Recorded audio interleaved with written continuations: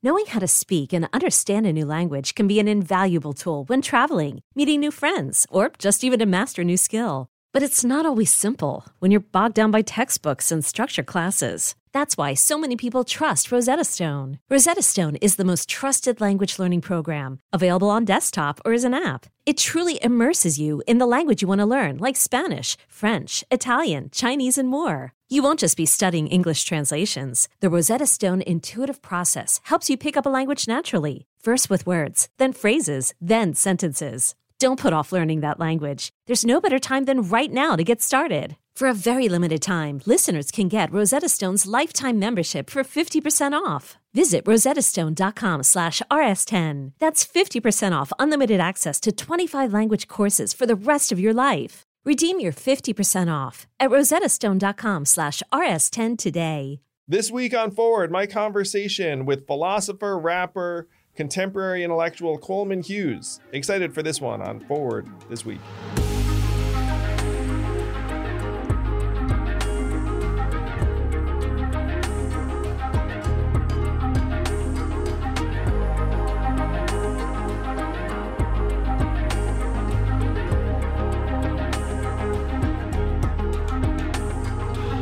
This week on Forward, it is my pleasure to welcome philosopher, rock star, in my mind, one of the most interesting modern day intellectuals of our era, Coleman Hughes. Welcome, Coleman. It's an honor to be here. I am so pumped to have you here, and I think this might be a crossover episode, so I might be showing up on your pod so too. Welcome to Conversations with Coleman. Yes, look at this. It's the Yang Coleman crossover that the world has been wanting. Demanding. Yes. For years. We couldn't put off the masses any longer. Yeah. So pumped to meet you. I feel like I've known you for a long time. Mm-hmm. Yeah, somehow. likewise, yeah. Yeah, so on my side, what happened was there was this gathering of folks I think that you and I are friendly with. It was like Sam Harris, some other folks got together, and like you were there too. And I was like, ooh, who's this young? That's right. The whole thing that never happened. Yes. That whole event that never happened? Yeah, that's what it was. The Paying Burn philosophy event that was like, it was like the intellectual equivalent of the Fire Festival. It was like the Lollapalooza of thinkers. Yeah. I wonder who would be Perry Farrell in that one. Maybe Sam. Yeah. Yes. So I thought to myself, like, wow, Coleman's really impressive. And so I've been trying to keep up with your work since then in some ways. But more recently, you hit the radar in a huge way when you became a legitimate rock star. You came out with like a music video that I thought was brilliant. Thank you. Yeah. I do remember we were going to do that event and I was following you. I heard you on Sam Harris's podcast years ago. And then you ran for president and you were, I think, probably as much or more than any other candidate aligned with what I wanted to see. And then you ran for mayor and I was rooting for you there as a New Yorker. And, as someone who I'm not a registered Democrat or a Republican, I've always felt a genuine kind of centrist politics, a moderation about me that's, sometimes people will criticize. You do seem like a moderate fellow. I'm a pretty moderate fellow. I mean, depends when you catch me. But well, you know what one of the things, and we can discuss this too, is that you can have big visions for things that need to change and be moderate in either temperament or approach or language. Right. Like I still think, for example, we should give everyone some money, which some people regard as a radical idea. Yes. Right. I see it as very reasonable and moderate. But I'd love to get into your origin story for people because there are a lot of people that want to be philosophers and aren't. Or maybe they are. I'll actually confess my story too, and you might and I share some things in common. So I went to prep school and college in New England, and there was a point when I was a bit of a philosophy buff or wannabe philosophy buff. So I there are probably some people listening to this who resemble this. So I took an intro to philosophy class in college. And wow, was it not what I thought it was going to be? Like I ended up being kind of shell-shocked or blown out of the water in terms of like the nature of the stuff we were reading. And I confess that was like my first and last philosophy. Wait, what was it about the class that shocked you? Well, you know, I thought it was going to be closer to some stuff. I'd taken an existentialism class. And so I thought that the philosophy class was going to be like that. But maybe because the intro to philosophy class went like further back in time, it wasn't reading like Greek philosophers or any of that jazz. It was like steps earlier than that. I don't know if maybe that was just the way it was. Earlier than the Greeks. Yeah, it was like, it wasn't what I thought it was going to be. And it was much more. What's earlier than the Greeks? Or seriously, Sumerians? I don't know. Hammurabi codes. But I just remember being put off by it. And so that was like my dalliance with philosophy and culture. I did study political science, which ends up intersecting with it. So that brought in the Mills, Hobbes, those thinkers that ended up influencing, you know, the social contract, Locke, the rest of it. My background in philosophy started, I suppose, when I was 17. I took a philosophy class in high school, and I clearly had a knack for it, but I had no concept that that would be my college major. At that time, I was a musician through and through. I was like mentally done with school. So you grew up? I grew up in New Jersey. I grew up in Montclair, New Jersey, which is like a 30-minute drive outside the city, as in New York City. And I have two sisters, two parents, grew up in a beautiful, diverse and well-off suburb. And as a kid, I was always very good at school. I got very good grades, and I enjoyed getting good grades. And really the feature of my identity that evolved most intensely was music. So what was your instrument? So I played violin when I was 3, and I was okay. I was sort of better than average, but nothing to write home about. And I did the Suzuki method, which a lot of kids do. And I started piano at 5 till I was about 12. Yeah, I went until college. I played piano for. I suppose I took instruction for 12 years, but continue. Yeah. Like classical. Yep. I had a Puerto Rican tiger mom, so I was violin, piano. Violin at 3 is pretty intense. Piano 5 is pretty intense. Yeah. Drums at 7 or 8, which I was the best of all 3 at.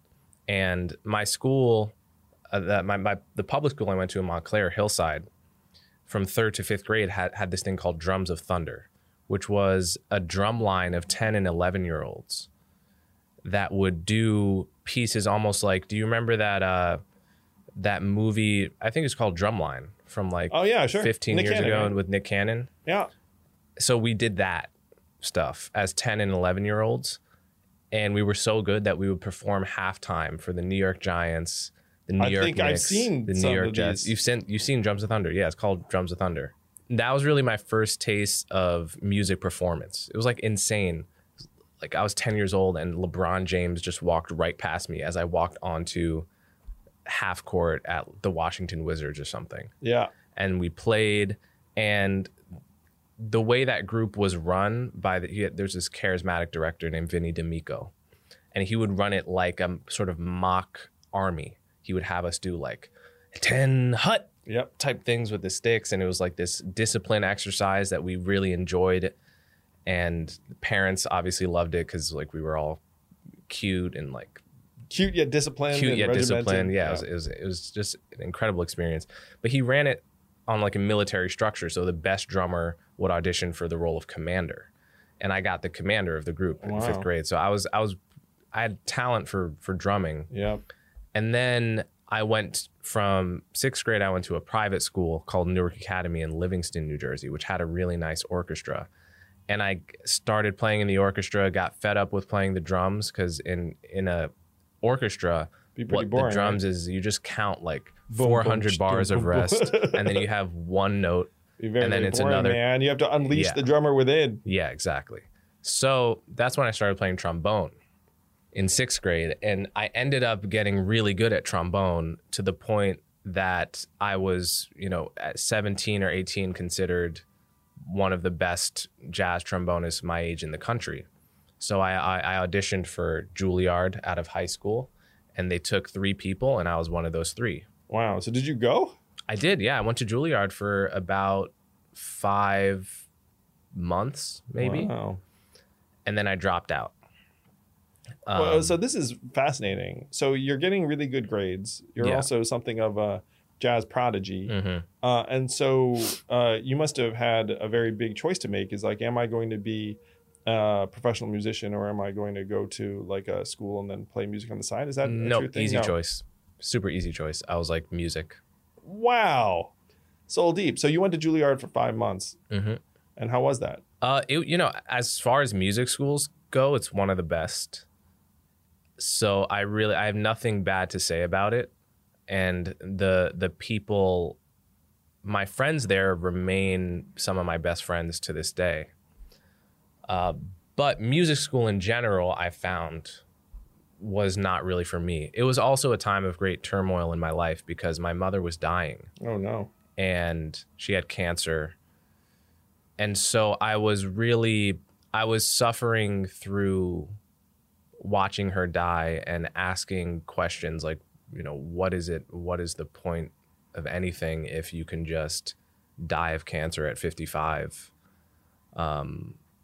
seemingly randomly.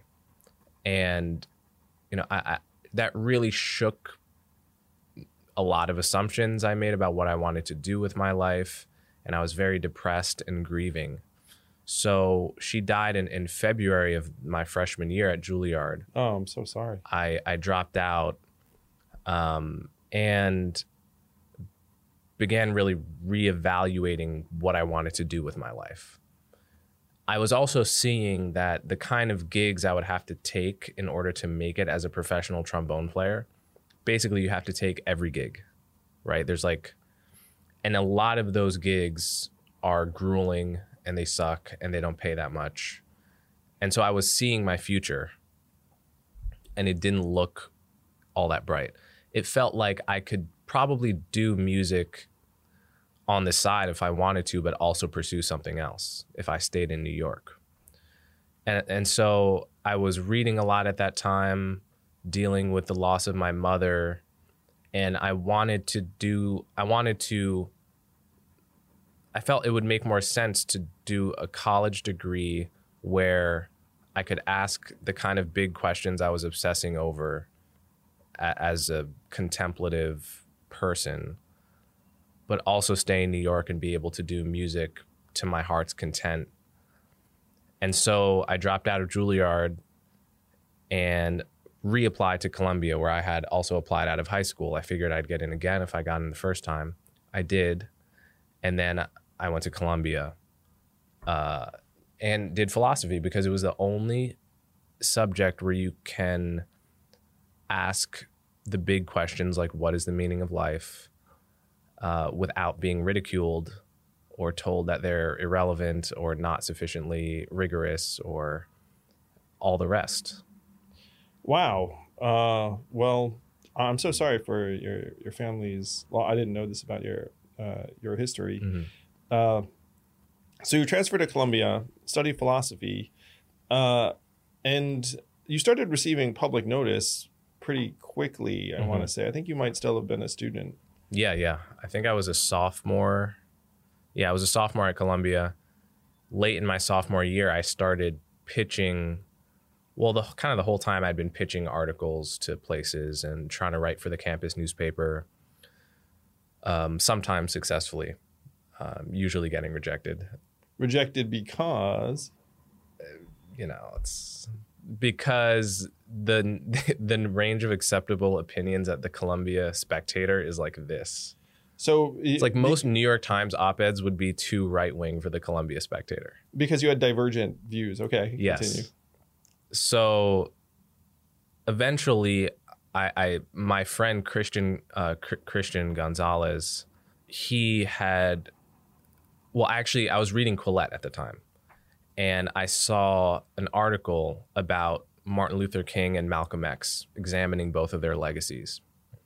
And I thought it was really good. And it was written by this guy, Christian Gonzalez. So I looked him up, and he went to Columbia. And then we became best friends, and he's like one of my best friends to this day. Fantastic. But then that gave me the idea, well, if this guy can write for Quillette, what's stopping me? Nothing. Like, we're like the same. Sure. So I developed a following on Quillette, which led to me going on Sam Harris's podcast, Dave Rubin's podcast, and then eventually starting my own podcast. So you were writing as a college sophomore, junior, and then... Sophomore, junior, yep, and senior. I was writing throughout that whole period for various outlets. And you gained some notice. Mm-hmm. It strikes me that your takes were probably, again, somewhat divergent from those of the people around you. Was there any issue? Did anyone take issue with your perspectives on campus? Yeah, I mean, so the thing is, I'm not a very aggressive or confrontational guy. So one-on-one, I could have a conversation with anyone who disagrees with me, and it almost never gets hostile because I listen by default, and I'm curious about disagreements, and I'm not abrasive particularly. I mean, you seem very even to me. Yeah. Yeah. So one-on-one, I was never ostracized really, but I was told by a lot of my friends that behind my back, people talked shit about me. So I have to trust that happened, that I was fairly well known as far as these things go on campus for being the black guy with the wrong opinions. And so I'm told that was true. You know, what I actually experienced, though, aside from the occasional stuff like I once matched with a girl on Tinder, and it was like going very well in the chat. It was in fact going so well that she was a fan of a jazz band that I play in called the Mingus Big Band. She was like, that's pretty good. It came up that she loved this band, and I was like, I'm in that band. So I was like, wow, that's the best beginning of a Tinder conversation I've ever had. And then she was like, what else do you do? And I was like, oh, well, I write. And she looked at my articles for Quillette, and she was like, I'm sorry, I can't go on a date with somebody that thinks racism doesn't exist. I was like, what? Of course, I don't think racism doesn't exist. Did you read my articles? Anyway.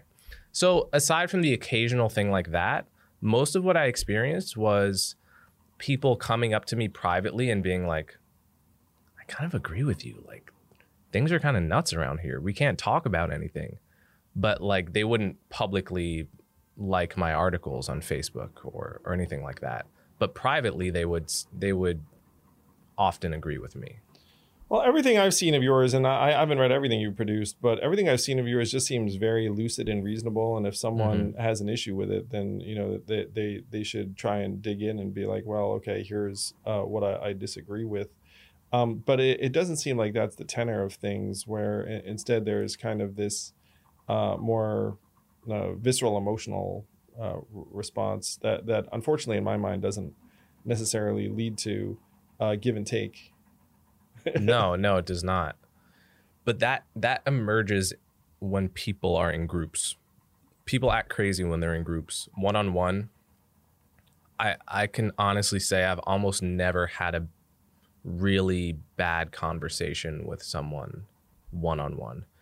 Even if there's one or if there's 4 people in a room, you can feel it change, because now people are watching, right? And a whole different mental machinery comes on board when you feel like your reputation hangs in the balance, right? That's when you get this like you're evil kind of thing that people that's so fall profound into. Because there's like this sense that people don't actually feel something, but then they have to act like they feel that when someone else is there observing them. Right.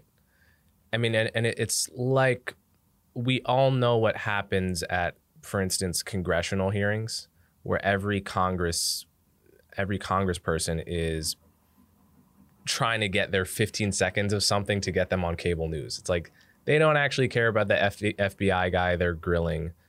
They're thinking about it from their perspective, thinking, I'm trying to build my political brand. I need to get some media time. I need to say something that's going to get me 15 seconds of play on Fox, on MSNBC, et cetera, right? There's a microcosm of that, a little version of that whenever people are watching, right? It's like we're all sort of politicians and sort of brands in a smaller way.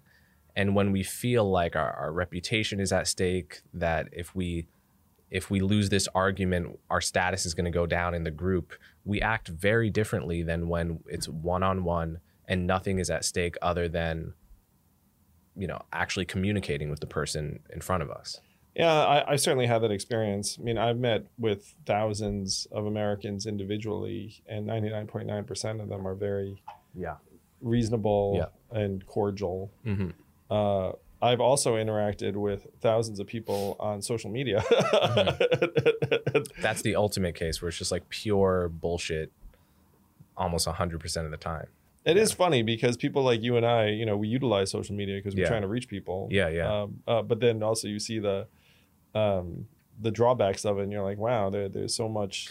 So, but you can see the dynamic in social media too, because I don't know if your DMs are open on Twitter. Yes, they are. They are, yeah, as are mine, and I read them. I don't have time to respond. I confess to that I don't read. Okay, that's fine. But if you ever have, you'll notice they're way higher quality and way more interesting and way nicer than the replies in general. Because again, nobody's watching. That's a conversation between two people.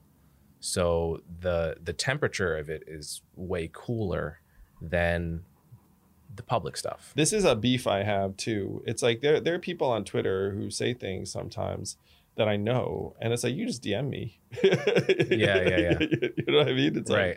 Like, we know each other. Yeah. You just it's it's for public consumption, I guess, right? Yeah. And so that's one thing that I pride myself on not doing, mm-hmm. is like, I generally don't engage in these like social media conversations that have that performative feel where right. I'm like, it's like, hey, I'm going to chime in on something that I sense you agree with, and then mm-hmm. people will like me more. It's like, I'm like, yeah, I'll skip that. The other strange thing, and I bet you've had this experience too, is that you see stuff being said about people that you actually know or kind of know, and mm-hmm. you're just like, oh, like that's not right, that's not cool. Yeah. Because to most other people, that person's just like some avatar that some someone in the press like has an axe to grind with. Mm-hmm. And then you're like, I know that real person. Yeah. Yeah, you know the real person. The thing about it also is like it's tempting to just completely turn it off or go away, but one of the things I find is that for every 10 or 100 really dumb or just nasty, petty comments people make, one person will post a link to something, to a study, to an article that is really, really interesting. And I don't want to miss out on that 1 in 100 because it happens pretty reliably. So Coleman Hughes learns on social media. I swear to God, there's probably in the past month 2 or 3 really interesting studies that I would not have found out if not for the crowdsourced 1 in 100 wisdom of Joe Schmo on Twitter. So that's why I look at it. And, I get it. I get insight too. People send me interesting stuff. People know what I'm about too, so they'll send me AI studies and like things around right polarization.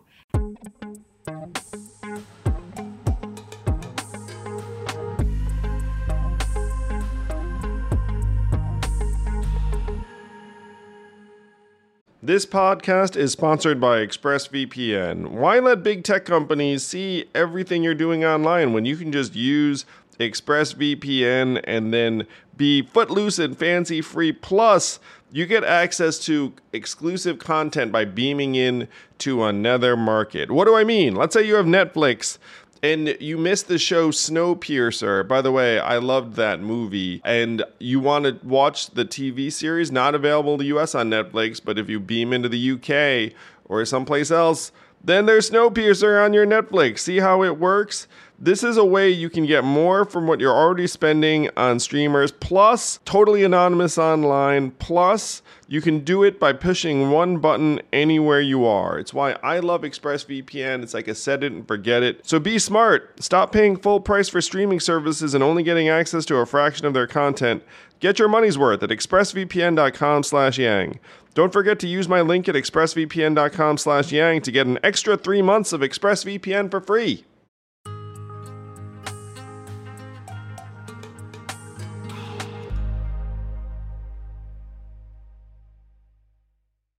So you're graduating from Columbia, and you have a podcast at that point? At the time I graduated, I had recorded a couple episodes, but I hadn't released them yet. I didn't really have a podcast yet. Yeah. So then what did you think? Okay, what's my next step? Wait, I know. McKinsey consulting. You know what was interesting about McKinsey? So what is it called when you're basically auditioning to become a McKinsey consultant? There's a word for it. They're like case interviews? Maybe, yeah. That sounds right. So when you're doing that, the culture at Columbia was, I don't even know what the word is. Like, I would say phony, but the culture at Columbia was such that a lot of kids that were doing the case auditioning thing, didn't want people to know they were doing it. They didn't want to be seen as a sellout that would do consulting. Interesting. So they would do it, but like tell their like one best friend and swear them to secrecy. Don't tell anyone I'm doing it. And it wasn't just because of fear of failure. Like they don't want people to know if they fail. That kind of would make sense. But it was that they didn't want to be seen as uncool. So what were your professional thoughts after? Because, you know, I'd imagine there's some pressure, obviously, to make some money on the way out. Yeah. So, yeah, if I would have liked to have had a podcast that made enough to pay rent at that time, but I didn't. Sure. I would have wanted to be able to do that purely by writing, but I didn't. So I ended up working at the Manhattan Institute, the think tank, for probably a year, starting the end of my senior year. What kind of work do you do there? I wrote for City Journal. I did hosted a bunch of events, Zoom events at this point, because I graduated in 2020. So COVID hit 2 months before I graduated. So I did a bunch of Zoom events for them, hosted some of their podcasts, and wrote for City Journal. And Manhattan Institute gave me an award in 2015 or so. Mm-hmm. They had an event for me at their center. It was for Starting Venture for America. Wow. Cool. And then I said, I think my opening remarks of the speech were, when I first heard about this award, my first question was, is there money involved? And then when I heard the answer was yes, my second question was, how much? Money went to my organization. It wasn't like I won a prize, and then I think they gave Venture for America $25,000, which I was grateful for. That's awesome. So yeah, basically I worked for them until, the plan was always for me to be independent. That was always my plan. So I worked for them until my podcast was big enough that I didn't need to be aligned with any institution. I could be my own boss, which was always my goal. And so then I amicably left MI, and my podcast grew a lot during the pandemic. It was one of those weird things where so many people are suffering, but I'm in the exact right industry to benefit from the fact that everyone's stuck at home, trying to make sense of a world that is falling apart at the seams politically, and in 2020 being ripped apart, and they have extra time to listen to podcasts.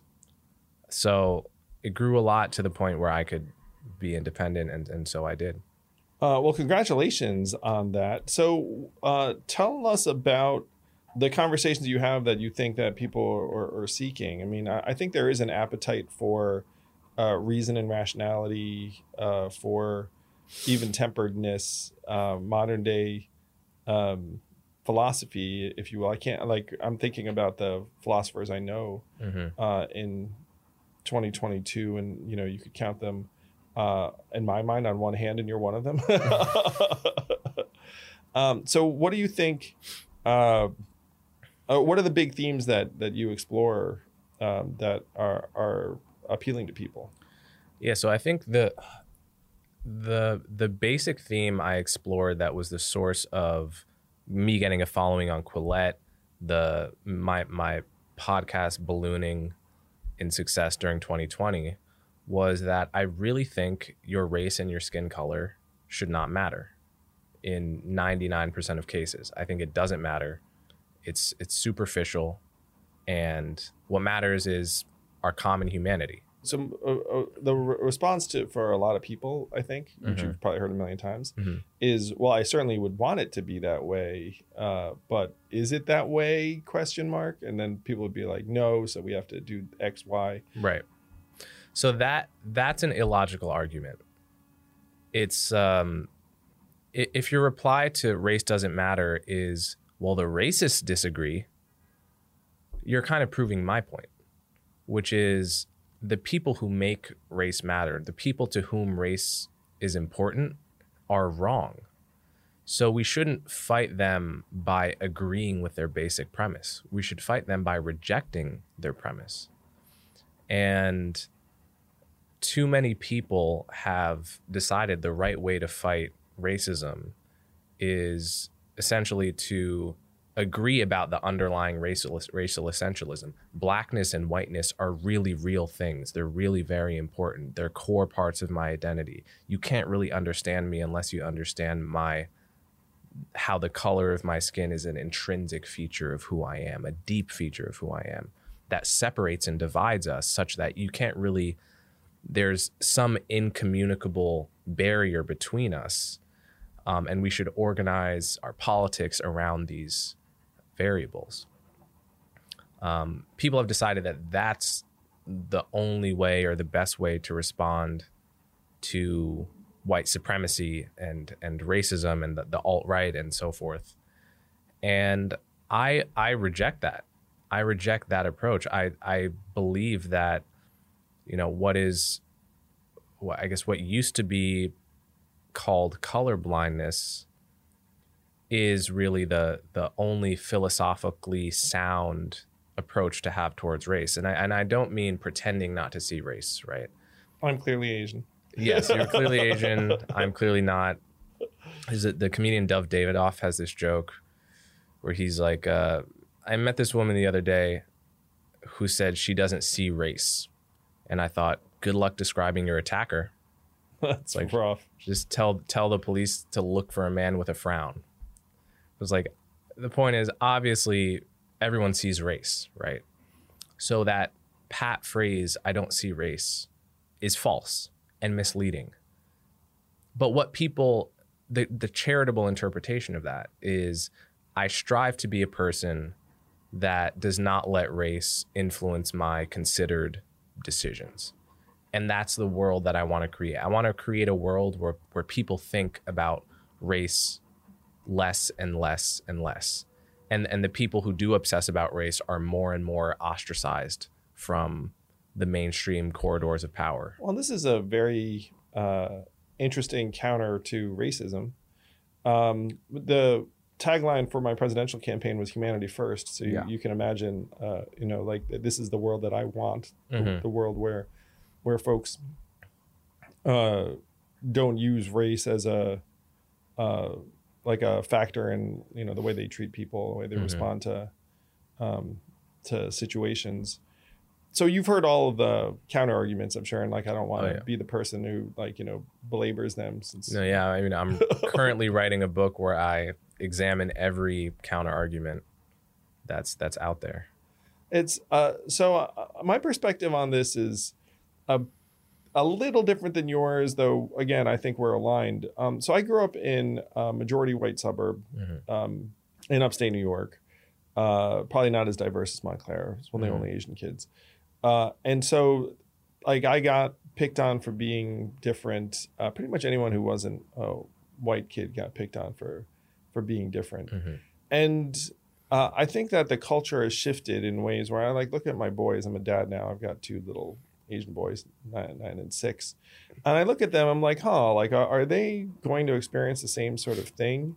And right now it doesn't seem like it, at least maybe not in the same way, certainly that my brother and I did. And so my feeling on this is that that tribalism exists sort of baked into human nature. Yeah. And our goal should be, to your point, one, accept that a certain level of tribalism exists. Don't pretend that, you look at someone and be like, oh, like, I don't see that you're like a different race.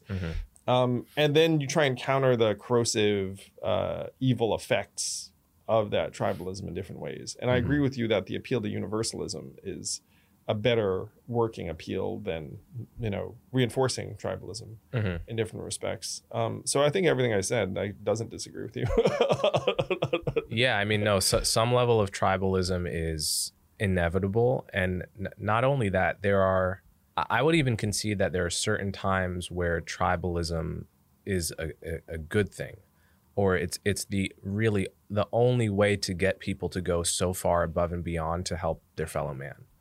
So like realistically, there have been times where, Jews were fleeing persecution in one part of the world, and they could find refuge with Jews that were total strangers to them in a different part of the world that would take them into their homes, right? And that's a kind of altruism that is tough to get people to do absent tribalism, actually. It's like they accepted Jews from a totally different part of the world just because they were part of the tribe.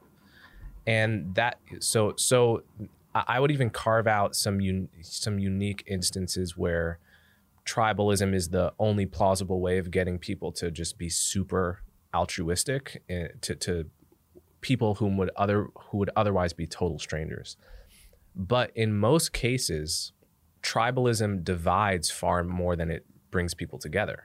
And it creates all of these inevitable resentments when you put race into policy, right? Like when Biden puts into his restaurant relief COVID policy that he's going to put to the front of the line restaurants that are owned by people of color, regardless of the individual needs of sort of the struggling restaurants, that creates an understandable resentment in a white restaurant owner who's struggling, who knows all the specifics of situation, how hard he or she is working, may even employ mostly people of color. Like I know examples like this, and it's like I'm being put at the back of this line on something that is really, it's well-meaning, but it's harming me for a reason that I can't control.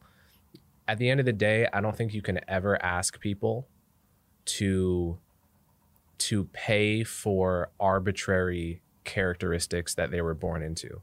It will always create resentment no matter how you justify it. So we have to get to some equilibrium where we can seriously focus on, intergenerational poverty, neighborhoods that are stuck in intergenerational poverty with high crime rates, and invest heavily in that as an independent problem, but really create and foster a colorblind general legal and political foundation.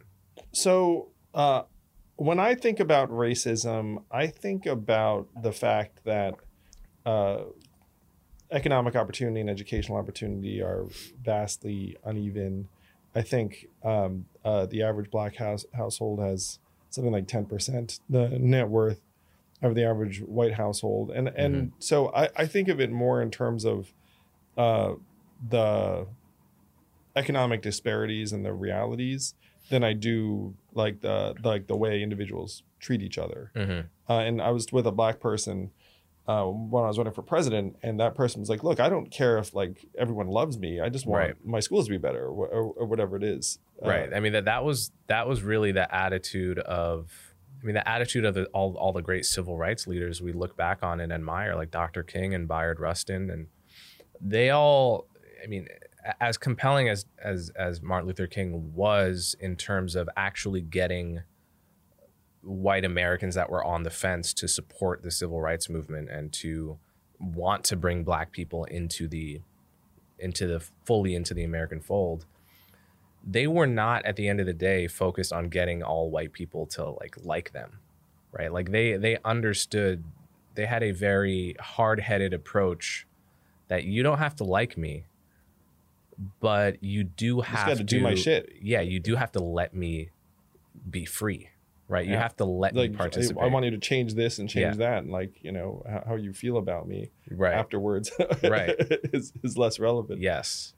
So I mean, the truth is, there's always going to be bigots in the world, always, and over time, I think the amount of bigots has actually reduced somewhat as ideas have changed, as people have met, as people from different races and ethnic groups meet each other and mingle, but it's never going to go away, ever. It's like, and people have a totally, implicitly they have an unrealistic attitude to this, which is like, for instance, no one expects the murder rate to ever be zero, even in like these Western European countries that we look to that have far less violence than we do, and are more homogeneous than we are. And are more homogeneous than we are, and have very different circumstances. But even there, no one expects to have a murder rate of literal zero, right? Like there's always going to be a guy that finds out his wife has been cheating and like murders the other guy, and you can't fully prevent it,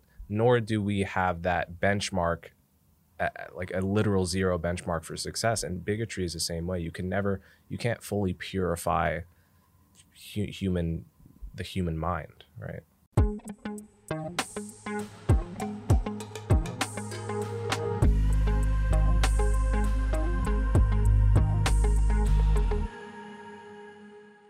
This podcast is sponsored by Helix Sleep. I've always been a mattress guy in that I knew if you're going to spend 8 hours doing something, you should probably invest in doing it right. That's why I love Helix Sleep, which will send a mattress to your door that's made just for you. You take the Helix Sleep quiz and you get matched with a mattress based upon whether you want it to be soft, medium, firm, how you sleep, other variables, and then voila, it gets sent to your door and you can try it for up to 100 nights and send it back. They have a 10+ year warranty because they believe in their product so much. I do too. My kids do too. They actually seek out this mattress even though it was designed not for them.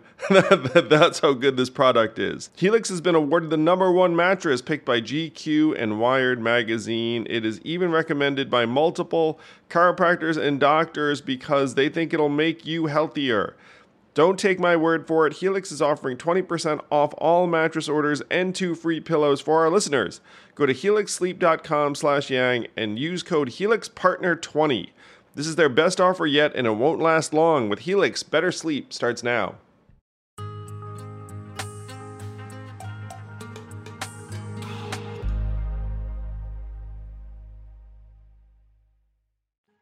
So I spoke to couple of people. I'm going to call on one. Barbara Walter wrote a book, How Civil Wars Start. Mm-hmm. And she is concerned about American political integrity. And she has studied hundreds of societies around the world in terms of like why civil wars got going. Mm-hmm. And she found that one of the single biggest factors is what's called a super faction. And super factions combine race with either geography or religion into a faction that just does not shift and is more likely to instigate conflict when it feels its status is threatened. So she compares Donald Trump to an ethnic entrepreneur like Milosevic in Yugoslavia type figure. Right. And that the potential is that the Republican Party / certain category of American ends up becoming the super faction and leads to conflict. Mm-hmm. And so one of the things I hear you saying is like, look, and this is I won't put words in your mouth. I'll share my own perspective. So I think that she's generally correct. I mean, you can't dispute her political science findings. I mean, she's gone around the world and said like, hey, here are things.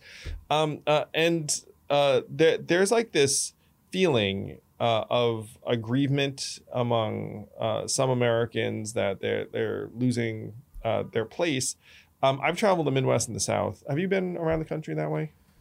Not nearly as much as you have, but well, not most people yeah, haven't. you know, I don't know. I've spent some time in Florida, some time in the Carolinas, but not nearly as much as you have for sure. No, so the thing that I'm, you know, like I've seen, is that there is a lot of dislocation and suffering going on in different parts of the country, and I think one of the problems we face is that if you're like a rural farmer in Iowa or whatnot, right now, your concerns are kind of getting blended into this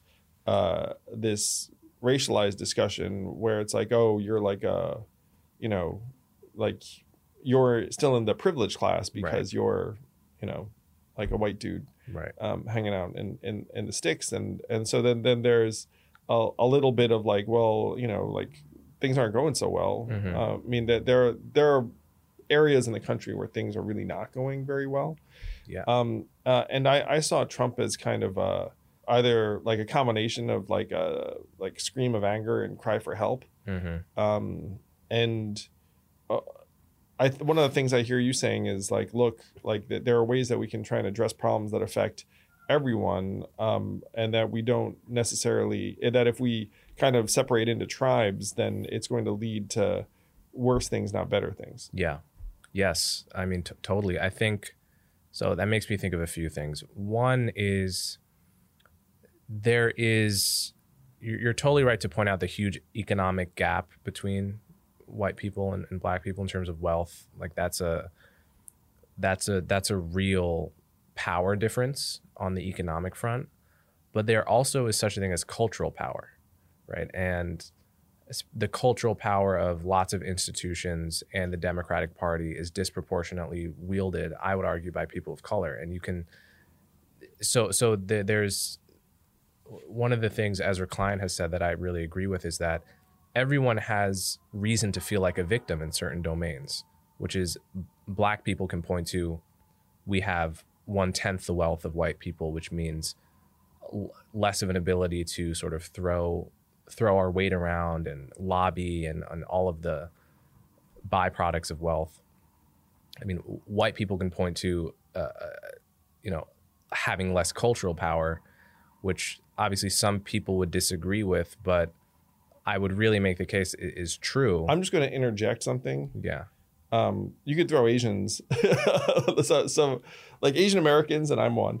Like the conversations are like, hey, you know, we have a degree of like educational economic attainment, but like culturally we're absent. So I just want to that you could use that as like a clear one, right? In a way that, you know, whites probably be tougher to argue in my view, but yeah, no, totally. I mean, and there's, I think white people are detecting, especially white Republicans, are detecting a clear signal of contempt from the cultural left, and unfortunately from parts of the Democratic Party as well. So, for instance, Governor Kathy Hochul, around New Year's, when the COVID antivirals were coming out, the New York Department of Health released a document advising doctors how to prescribe the new limited COVID antivirals that were in scarce supply and high demand. And the racial aspect of that guideline was essentially that you give it to anyone with a comorbidity first. Only people with comorbidities reasonable had priorities. But one of the comorbidities listed as a comorbidity was to be anything other than white, right? To be Black, Asian, Native American, Hispanic, right? So if it were just that, for instance, Black people, historically oppressed and marginalized group, were prioritized, then the signal you might be getting is, okay, Democrats have a special concern for Black Americans based on history. We can argue about that. But that wasn't what it was. Like the signal you're getting is fuck white people, right? Like they're putting Asians before you. They're putting, which are, you know, that's the thing you're hearing from the thing that aggravates me is that like if you're So that this goes back to like an argument. It's like, look, I think it was Cornel West who said, we've tried putting black faces in high places and like things don't change. It's like you talk about like Democratic Party, being like, oh, we have a special concern for black people. It's like, well, then why are the situations not improving in the way that you'd hope? So I agree with you that there is certain messaging coming out that like certain white Americans look at and be like, what's up with that? And then there's like a whole layer of white Americans who just kind of like, I guess resign themselves to it and aren't like up in arms. But then I think some of them will quietly end up voting in particular ways. I think you saw this with some of the issues around schools. It's like that there were certain messaging that came out, and then like parents weren't very excited about some of the things that were happening. You're not a parent yet, Coleman, but you'll get to this point. I will be one day. I'm sure you will. So you made a case around trying to transcend race. Would that be a fair way to describe it? Yeah. And so there are people that have been very attracted to your thinking, and then you recently came out with like freaking music videos, which is like you're coming back to some of your original passions. How the heck did that come about? I have to say, and if you haven't seen it, we'll probably put a link in, but I think like videos are very, very well done. Like I was, not to say, I mean, you were surprised. You thought it was going to be whack, and it wasn't. Everyone thought it was going to be whack. So continue. Everyone's like, oh, he's a writer. He wants to rap, blah, blah, blah. It's probably going to be cringy. There's some danger signs in there, I confess. Yeah. I mean, all the signs would have pointed to that, except for the fact that I'm a really good rapper and producer, and I've made really good videos. So... I can like that. That is true. Because check it out. Are very, very good. So the first one's called Blasphemy, came out in January. The second one's called Straight A's and came out February or March.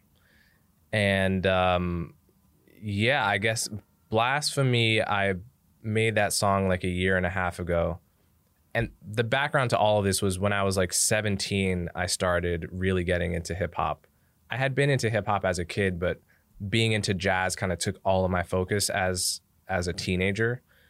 But by the time I really got into hip hop, 17, 18, and started rapping, I had all of those skills. I could play piano, I could play drums, I could produce very well. So I make all my own beats, I mix all my own music. And so I started doing that and kind of took a break from it when I started writing and podcasting, but came back to it and wanted to find a way, like, how do I integrate this? People now know me as this guy that talks about serious stuff and has a philosophy podcast and talks about blah, blah, blah. How can I just like break back into my rap persona, which I used to do rap shows all over the city when I was like 18. Cold Man. Cold Man. You brought back Cold Man. Yeah.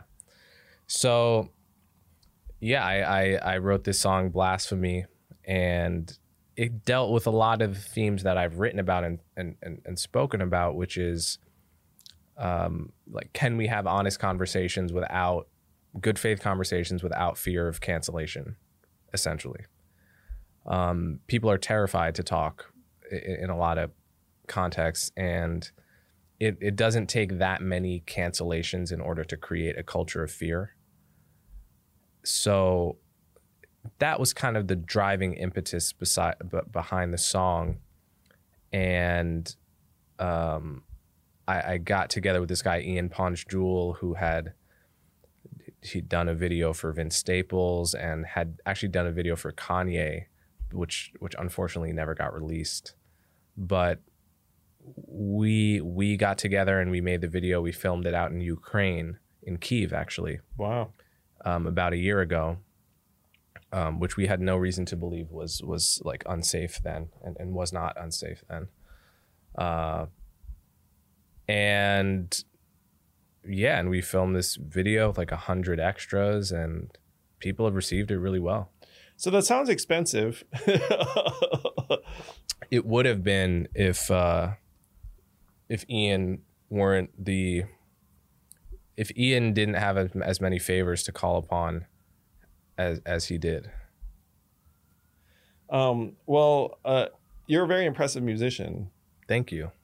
It's like I was deeply impressed. I'm not as multi-talented as you. How much did you sell your business for before you ran for president? Oh, I'm sure that number is buried in a public filing somewhere. So you're such like an uncommon figure. A bit of a polymath. You can write, rap. So you have a book coming out. Like, what are the projects that you're most excited about? Yeah, I'm finishing my book this year, hopefully, which deals with all the subjects we've been talking about here, and that will come out probably next year. Probably what is it now? 2022. Yeah. So it'll come out 2023. And I have my podcast, Conversations with Coleman. I release every week, and then I got my music. Hopefully I'm going to release an album this year. Wow, a full album? Mm-hmm. And then would there be a tour? Quite possibly, yeah. We're trying to figure that out now. Well, sky's the limit for you. I mean, it's incredible that you made a name for yourself at such an early point. And you have a point of view that I think a lot of Americans would be interested in. Mm-hmm.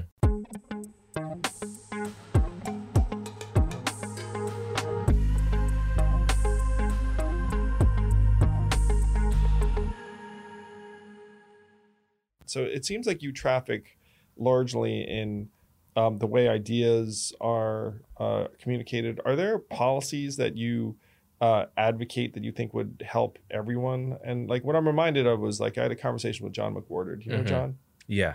Yeah. So I would dare say that you and John, see certain things. Totally. Yeah. He's like my, I think he's called me his intellectual son before, which I was like a high compliment. John's a brilliant man. Yeah, which I love. Yeah. So John makes the argument. He's like, look, we want to help Black people. Here are some things you could do, like end the war on drugs. Like, like a few things he's like that would be helpful for Black people and not what he sees as kind of like the focus on like signaling and manners and the rest of it. Are there things where you're like, look, you want to help Black people? Here's what you would do. Yeah, so I mean, I agree with all of his prescriptions. So ending the war on drugs was one. There was one which as a linguist, he suggested a certain way of teaching reading that is empirically much more effective, which is the phonics method of learning reading, which he thinks would boost basically, early Black literacy. And I can't remember his third suggestion, but I mean, some of the other things that I think, so I have some ideas about what would be effective ways to combat racism, right? Which I think are rarely talked about. So, I mean, for instance, I know Chicago has done this, but having, traffic, having tickets, automated tickets with traffic cameras. Just reduce cop interactions. Cops can focus on doing more important stuff. If you get a ticket, it wasn't racial profiling because cameras don't care what you look like. I mean, it seems like a pretty clear win-win in most cases, although it's gotten some pushback. I mean, that's one example of a policy I think would make sense to widely implement in cities. And I'm kind of surprised that there was very little discussion of it when we were all talking about police brutality and so forth. I'm going to put you on the spot, but did you have a feeling about universal basic income when I was campaigning on it? Because that's my way of, to me, it would help those with the least the most. Yeah. So, I mean, I kind of had mixed feelings about it. it was ironically, it was like the one policy recommendation of yours that I had mixed feelings You about. struggled with? Yeah, it was your main one, but like everything else I was really on board with. There's just been too many times in my life where I thought an economic policy was a really good idea, and then a smart economist gave me a reason why it wasn't. That my general confidence in specific economic policies has gone down. Like my general confidence in my beliefs about what is good for the economy is low. So it's not actually a UBI specific criticism. It's a general skepticism that I have in my ability to correctly discern, to diagnose and prescribe this. Yeah, the second and third and fourth and fifth order consequences of any economic policy. Yeah, I hear that. That sounds good. Yeah. To my ear. You know, it's. I mean, one of the things that scares me, man, is like I can see the way things are trending. Where, and you know, I was running for president on this. It's like things are getting more and more dystopian. And when I did speak to Black groups, you know, I talked to Bishop T.D. Jakes. I talked to National Action Network. I talked to a lot of Black groups over the last number of years. And I would say to them, it's like, look, there's an economic hurricane coming. And you know who gets hurt worse than a hurricane? Poor people and people of color, because they don't have shelter. They can't get to higher ground. Right. So that this buzzsaw that's coming, it's going to, like, there's a study I saw that said that Black net worth in America will be negative by, you know, like, I think it was like 2040 or something like that. So there's, this is my frustration, is like, there's this notion, it's like, oh, things are getting better, like, you know, Black people are coming up, like, and then, you know, white people, you know, like, there's an argument, and there's some truth to this too, like, white people are coming down because you can see things like life expectancy going down, like, you know, deaths of despair going up. And so then this goes back to Barbara Walters thing. It's like, you know, white people feeling like they're going down, and they're going to respond like extraordinarily negatively, maybe even violently. And the cultural power you talk about is always like, oh, you know, like people of color and marginalized groups are like coming up. And then I'm like, wait a minute. Like, there's this freaking AI buzzsaw that's going to come, and like, you know, like Black net worth is going to be heading down, not up. Like, like white net worth is going to diverge sharply depending upon where you live. In certain places, it's just, you know, there's going to be disintegration and deterioration. In other pockets, it's going to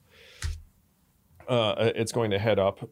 So anyway, that this is one of the things that I've been struggling with a bit, is that even when I was on, you know, Bill Maher the other day or week, where it's like, so by virtue of the fact I ran for president, by virtue of the fact you know, are a philosopher and musician and everything else, like, we're cultural figures, and so we end up arguing in cultural parlance. You know what I mean? It's like and so there's this sense that there's this Black cultural power, which certainly from certain perspectives you're like, and you know, when I talk to like my Asian friends, they would totally agree with this. Like, Black cultural power is like up here, right? And then I had this notion when I was running. It's like, look, there's like this underlying reality. You know, there are people who are of communities who have like certain prominence or visibility or the rest of it, but like the reality is that, like, there is an economic hurricane coming. It's, you know, like, it's going to affect everyone. And so my argument for UBI was like, we have to try and find different ways for people to have a path forward, or else it's just going to end up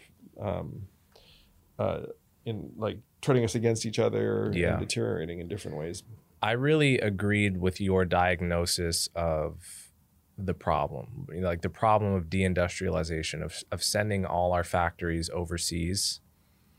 You know, that's been described as sort of hitting white America very hard, but it also hit Black America. There were a lot of very freaking hard. Black manufacturing workers in Detroit and like all these other places. And all of these places, all of these, you know, Black cities, sort of formerly great Baltimore places that hollowed out. Yeah. You know, that had a huge effect on Black America. New Jersey. Yeah, totally. So, I mean, that the deaths of despair, the stagnant wages, that whole, you know, the the returns to the top 1% just, going up and up, and up, climbing like crazy. And even during COVID, like how much the top 10 like wealthiest people profited during COVID as so many people suffered.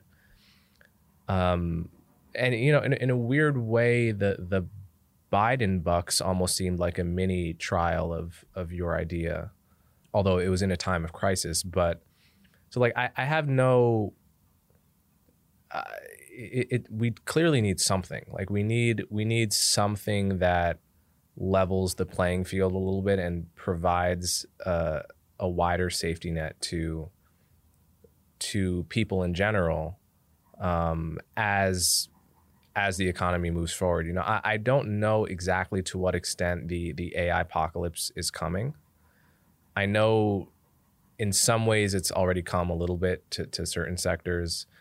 I know that any job that requires narrow intelligence, like chess engine type narrow intelligence, we're going to be destroyed by AI if we haven't already.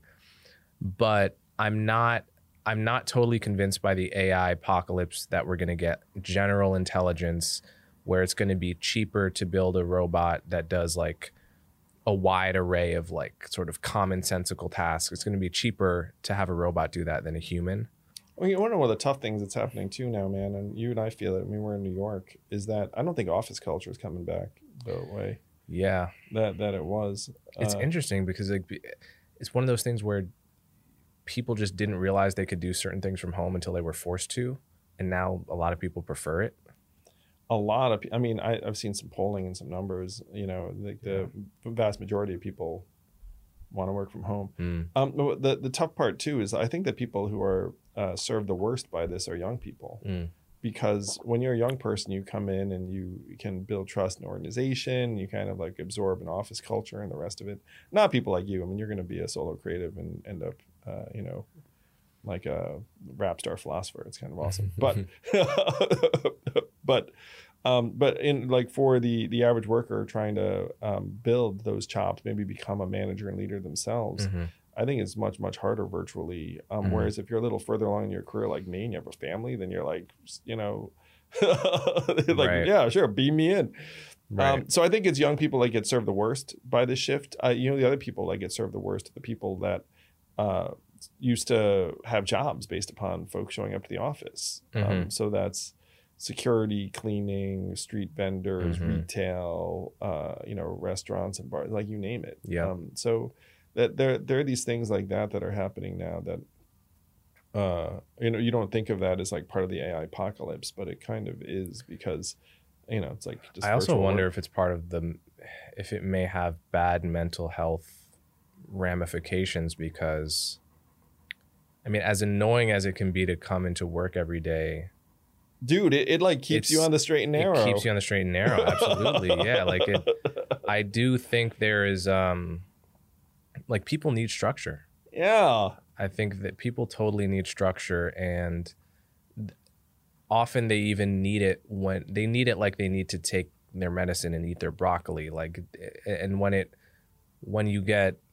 gets taken away, sometimes you don't realize how important a purpose it was serving for you, right? Even though it's annoying and it's like you got to wake up early and all that stuff gives you structure in a way that's really healthy. Totally. Yeah. I mean, you ask my kids, like, hey, do you want to go to school? They'll be like, no. No. And every time there's here's the thing.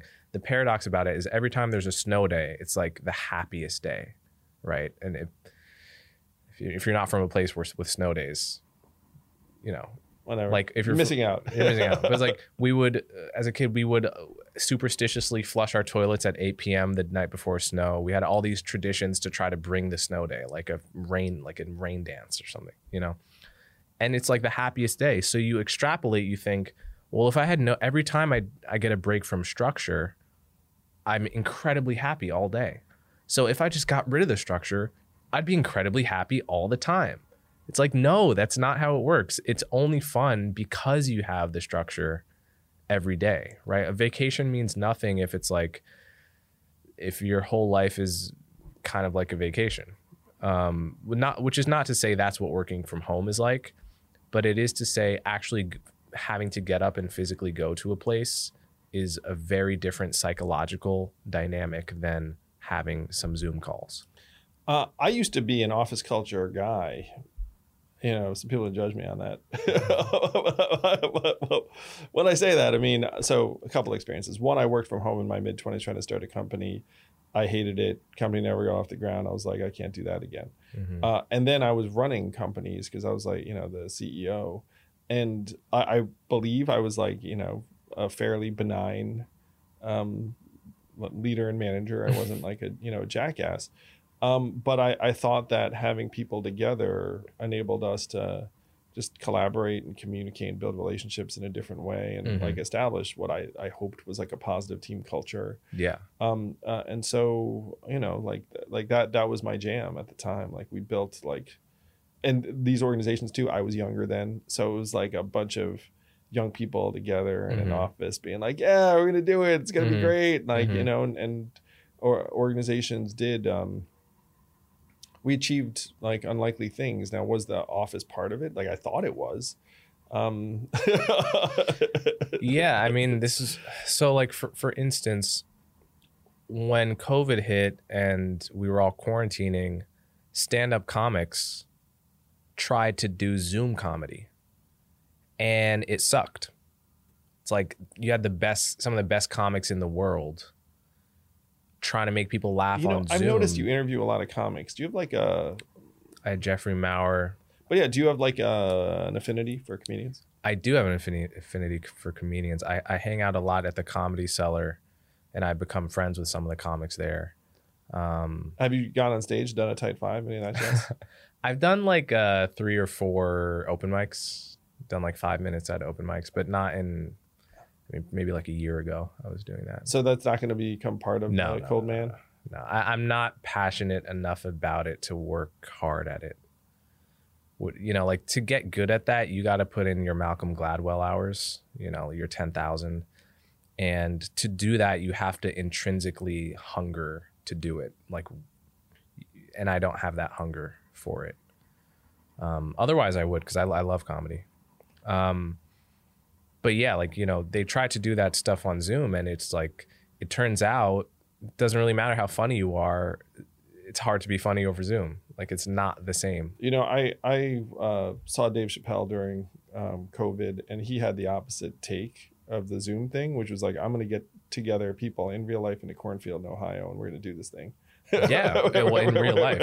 Yeah, we're gonna separate the mass, test everyone. Yeah, and they did it. Yeah, and they did it. That was such an oasis. It's hard to believe that. Were you at that? Yeah. Oh, that's awesome. Yeah, because Chappelle supported your campaign. He did shows to support you, right? Yeah. Yep. Yeah, and so then I went out to Ohio during those shows. I actually make a tiny cameo in his documentary about those shows. Proof. I was there. I've got like a, you know, Camp Chappelle t-shirt to prove it too. That's awesome. So, but he took the other way. He was like, you know, no way anyone's going to do this stuff remotely. Like when you get people together in real life. Yeah. I've seen Chappelle twice in the past 3 months. I saw him do a show at the Cellar and a show at the Stand. It was great. That's fun. Did you meet him? Does he know you? I said hi to him, like, hi, I'm Coleman, but no, not other than that. Well, I think you'd enjoy aspects of your, you know, music. You might, you know, I mean, maybe. Yeah, I mean, scene. I mean, he's a bit like you know, I think he's got a different take on some issues than you do, which I mean, it's true of us all.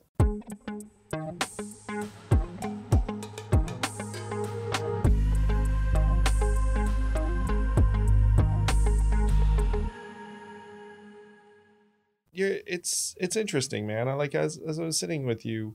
So there's like I want to see if I'm gonna try and there's something that's been weighing on me. So I think I can see why some people take issue with your approach, which, as you can tell, I'm generally aligned with. So here's how I'm aligned with it, and here's how I probably differ from it. So I'm aligned in the sense of like, look, we all see race. There is a certain amount of tribalism. Trying to go around saying like we're going to like stamp out all elements of racism in everyone's minds and hearts and souls, it's like, well, that's not a realistic approach. To me, a realistic approach is to try and alleviate some of the, more evil, corrosive elements of racism that you can see around us. Like, to me, like, intergenerational poverty seems unnecessary. Like, maybe we can attack that. Like, certain things, though my preferred way of attacking things are by saying, like, look, let's alleviate poverty, and then not focus on particular, like, divisions, because it turns out poverty affects just about everyone of every group. So there are things that, like, I'm pushing for that I think will help everyone, will help people who have the least, the most, which does overlap with certain groups and, like, certain groups of color. And then there's, like, a positive version of identity politics that I think in some ways, like, Dave might embody, which is, like, Dave's, like, very, very, not, he does, I mean, he wouldn't use the term identity politics, like, he's not for that, but but it's like that there's, like, a positive version. Like, it's like some of my friends who are very avowedly Black, as an example, but like they're very elevating. They're not adversarial. They don't go and, like, in an accusatory or negative way to other people and be like, like they're just elevating. And then there's, like, this negative version where it is much more, like, adversarial and contentious, and, in my view, like, not as productive, because like, if you're, putting someone in a corner, then they tend to come back at you. So like, I feel like there's, like, an elevating approach that certain leaders take that, like, I'm cool with. Like, I have a bigger issue with some, like, the negative approaches that some people take. And it seems like you're in a slightly different place where you're like, look, like, that there aren't really as positive approaches, that, like, even accepting the essentialism is kind of, like, already conceding too much. Is that a fair characterization? I think that's directionally true. I mean, like I said earlier, there are certain things I would acknowledge where tribalism leads people to do good things that it's hard to do absent tribalism. But I see, I mean, for every one of those, I feel like I see 100 or 1,000 examples of people invoking race or identity in ways that harm the conversation. I mean, like, even to take Dave as an example, and I know he's your friend. I love him. I think he's the greatest of all time. But the way he invoked race in his latest special, where he was talking about trans issues, right? He was talking about trans, and the whole thing essentially became a competition between how much bigotry trans people have experienced and how much bigotry Black people have experienced.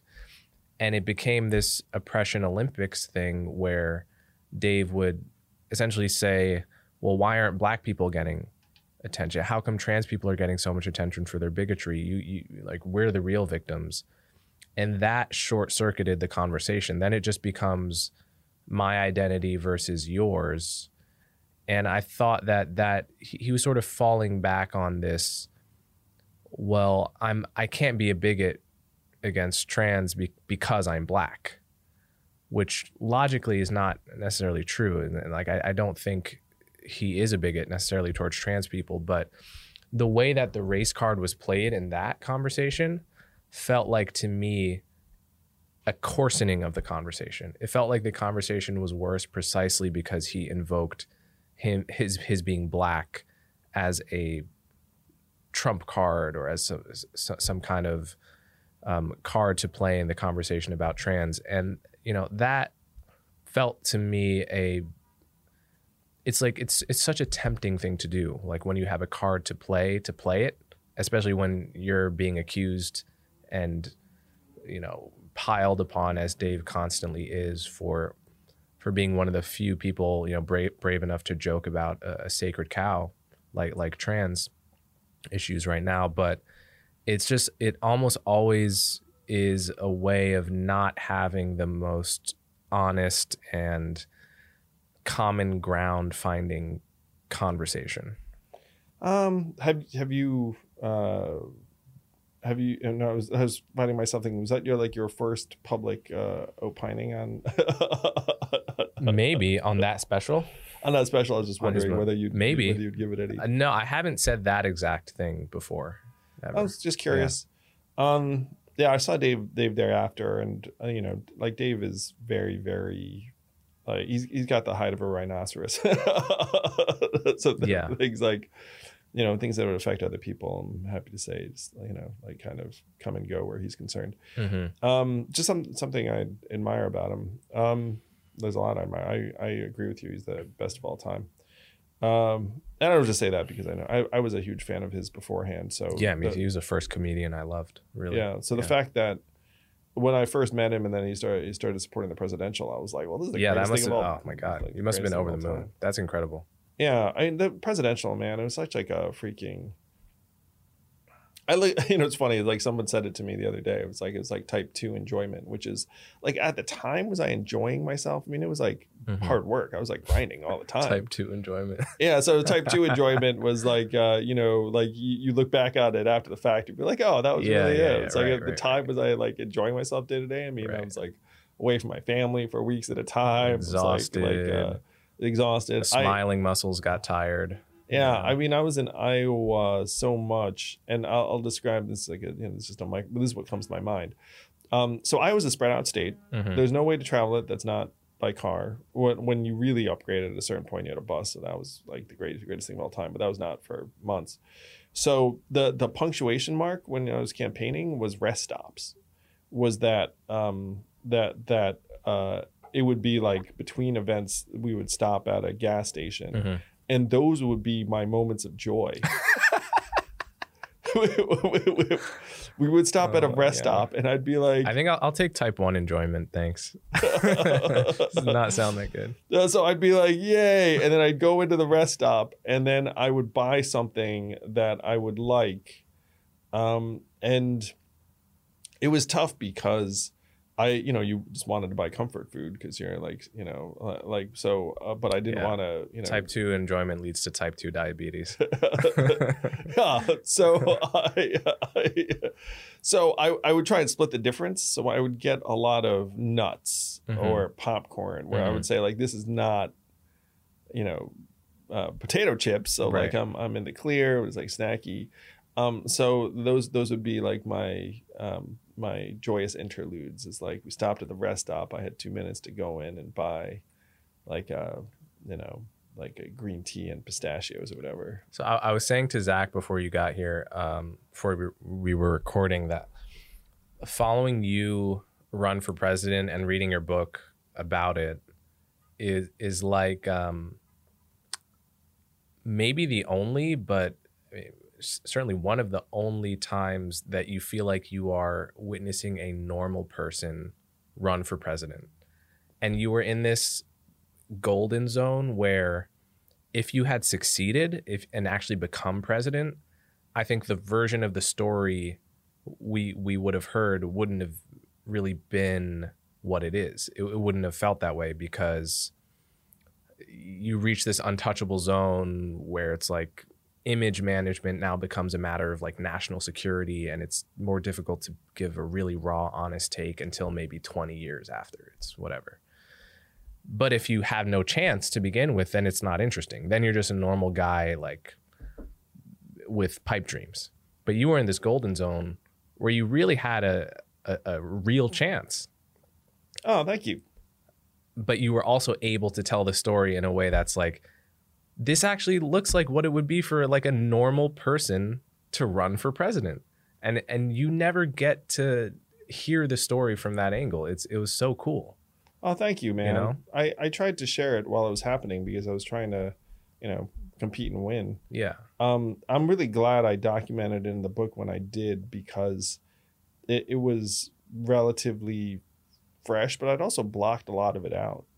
Like I really, my recollection of those months is like very dim because I was such like this focused instrument. Right. And But I agree with you. Like, like I was still myself and it was relevant. Yeah. So those two things were true. And you get the sense that career politicians, and this is one reason Trump was successful, career politicians have so altered their palette of emotions and responses. And also this is why a show like Veep is hilarious to watch. Which, by the way, Veep is shockingly accurate. Yeah. Like to watch how she, like the person she becomes as a result of being on stage all the time. It's like you almost can't have normal emotions, right? It's like you're on stage so much of the time. It's just totally disorienting and makes you, and you discuss this in your book, it really makes you in some ways a worse person.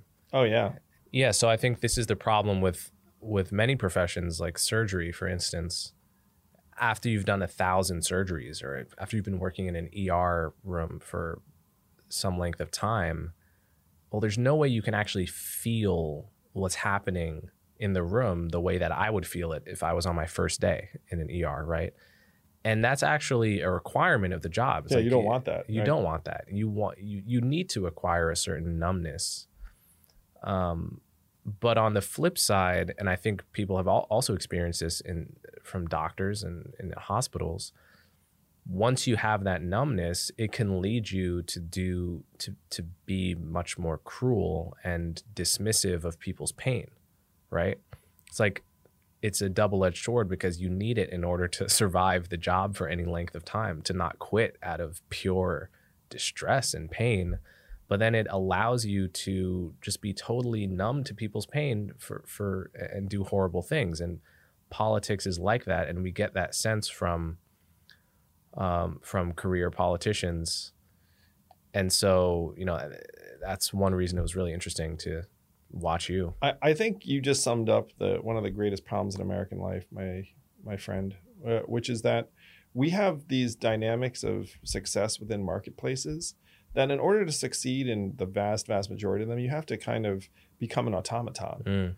Like I now know a ton of media figures. Most of them have a lot of the same things you're talking about as political figures, where they become kind of performers and automatons. Let's say, and some of your buddies from Columbia will resemble this someday. It's like, let's say you're a successful financier. You also end up becoming kind of this like cold-blooded, calculating, return it's like maximizing. A pandemic automaton. happens, and it's not 10 seconds before you're thinking, oh, which stock should I invest in? Yeah. It's like you don't even, you have no time to think about the people that are going to die. And it's like, okay, in one sense, it's like you're not going to be able to help them anyway, but is that the kind of person you want to become?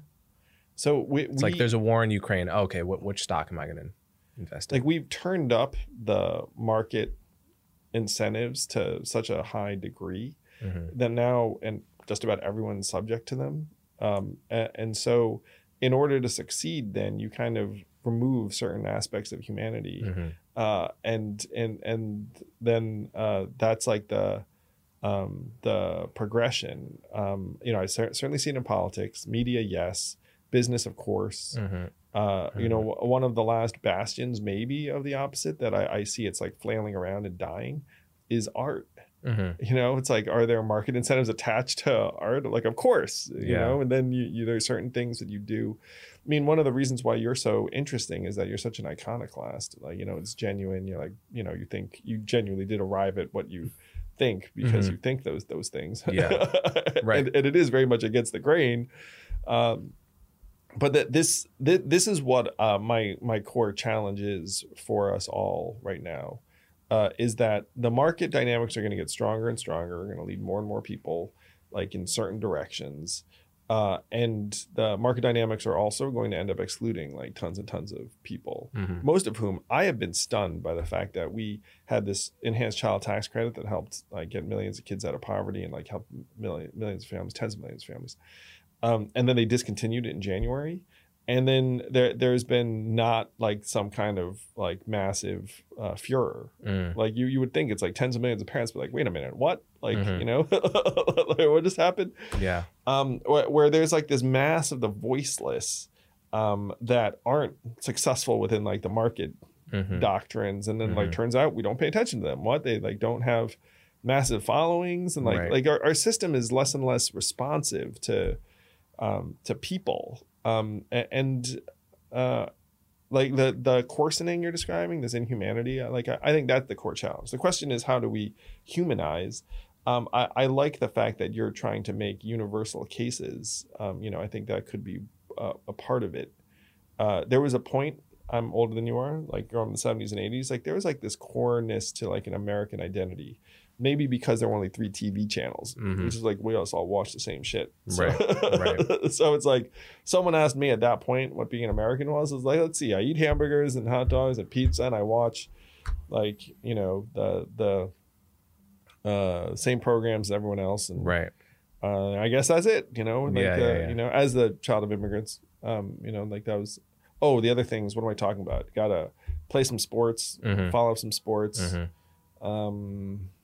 Yeah, I had a good deal of that culture growing up, but definitely not to the extent of probably your generation. Oh yeah, for sure, because you know you had more channels and all more channels. Yeah. Well, you know, my parents didn't believe in cable, so until I was 11 years old, I think I only had public access channels and like channel 0 through PBS 13. I had no cable. It's probably why you're so smart, my friend. Cable, that's what my mom would have said. Your mom was an incredible person, and she'd be very, very proud of you. Thank you. One thing I just thought of is like, so this, you're talking about this inauthenticity of politicians. This is the reason why politicians can't apologize. It's like politicians, we know the apology is insincere because we know everything is insincere. That's why politicians get penalized when they apologize, right? Like normally if your friend fucks up with you, or your boyfriend, your girlfriend, your husband, your wife, and they give you like a apology that you can really see that they feel guilty for what they said or did, that does something good with you, right? That your estimation of them goes up, as opposed to if they just whatever. Double down. Yeah, when politicians apologize, no matter how sincere they try to be, it never works. It makes them look worse, and so they don't do it. And the politicians that never apologize, like Trump, are enormously successful. Whereas someone like Joe Rogan, when he apologizes, it actually makes your opinion of him go up, as if he were your friend or someone you knew. That's the normal dynamic of human psychology. The politician dynamic is because we know it's all sincere on some level that we don't often acknowledge. The rules aren't the same. Apologies don't work. And that's just one way where I see that come to light. Yeah, political culture, man, it's not going well. Not enough. Not enough humanity. Too much. Yeah. And you see how much people crave authenticity, right? It's like, okay, Trump, he lied all the time. We all know it. But he was authentic in some way. Like he really said what was on the top of his mind. It was not scripted. And you knew it wasn't scripted because it might contradict what he said 10 minutes ago. It was not focus grouped. Like he really felt authentic to people as opposed to someone like Hillary. And the measure of how much people crave that is that they put up with a lot of Trump voters didn't like everything about him. They didn't like that he, they didn't like the porn star fiasco. They didn't, they were normal people in that sense. Like they were good, honest people. But they craved, part of what they craved was just like a break from the constant phoniness of it all. And one thing I think I liked and many people liked about your campaign is that there was not even a hint of sneering at the Trump voter. right? There's like, obviously there was Hillary Clinton, her deplorables comment was the tip of an iceberg, which was sort of a feeling of all these people who voted for Trump are bigots, right? Or in some way morally. I have family members who voted for Trump, so yeah, you know, morally defunct. But thank you for But there that. was not even a hint of it with you. There was not even a suggestion. Like a Trump voter could listen to you and feel like you don't hate him at all. And maybe I should vote for him. And maybe like you're actually the substance of whatever the concerns that led me to Trump were. You know, I was proud of the fact that 42% of my supporters said they weren't sure if they're going to support the Democratic nominee because they were independents or in some cases Republicans. Mm-hmm. Yeah, and I don't judge them, man. I mean, you know, it's just human beings like doing what they thought right the right thing to do was. And I think this is a big lesson of a big lesson that people should internalize is that at the end of the day, people are not going to vote for you if they feel you are looking down on them. And it's not just a matter of not making a gaffe like Hillary made with deplorables. Like there are many other ways in which people feel like you're kind of giving them the finger. Like you're saying they're not such a great person or people like them are not such a great person. And if people feel that from you, left, right, center, doesn't matter. They don't care. Nothing else you say is ever going to matter. Yeah, thanks for noting that. I had a friend who had a devoted Trump supporting mom who said that Yang is the only one I'd consider on the other side because I just don't think he's judging me at all. Yep. And I don't judge that person. You know, if I have judgment about anything right now, it's the fact that like our system has gotten so demented and that there are still so many people that are like accepting of certain things and like, the guys, this doesn't make sense anymore. Like, you know, we got to try and get, you know, change things. But yeah, there's so much institutionalization baked in, and DC is very institutionalized. Politics, media. I mean, these are some of, and you read my book, so you have a sense of it. Yep. And these even were all, more than it was even more than I thought. I did learn some things about, you know, like the habits of media, the ingrained habits of media that are anti-change, basically in principle. Yeah, and I learned it myself, man, up close and personal. And it was, the book was my trying to process what the heck that I'd just gone through because, like you said, it's like I was like I thought a fairly regular person who ran for president. You know, I'm grateful to people like you who gave me a shot and you know, gave me a look, and in some cases supported me. Coleman, you are an incredible voice of the next generation. I can't wait to see what you do next, and hopefully I'll be a part of it in some way. Like I'd love to be helpful if I can. Thank you, Andrew. Thank you. No, appreciate the heck out of you coming in. Absolutely. Coleman Hughes. Yeah. Forward with Andrew Yang is produced and edited by Mark Finder Media. Find us wherever you listen to podcasts, watch us on YouTube, and subscribe today. If you like the show, leave us a review on Spotify or Apple Podcasts, and let's move the country forward.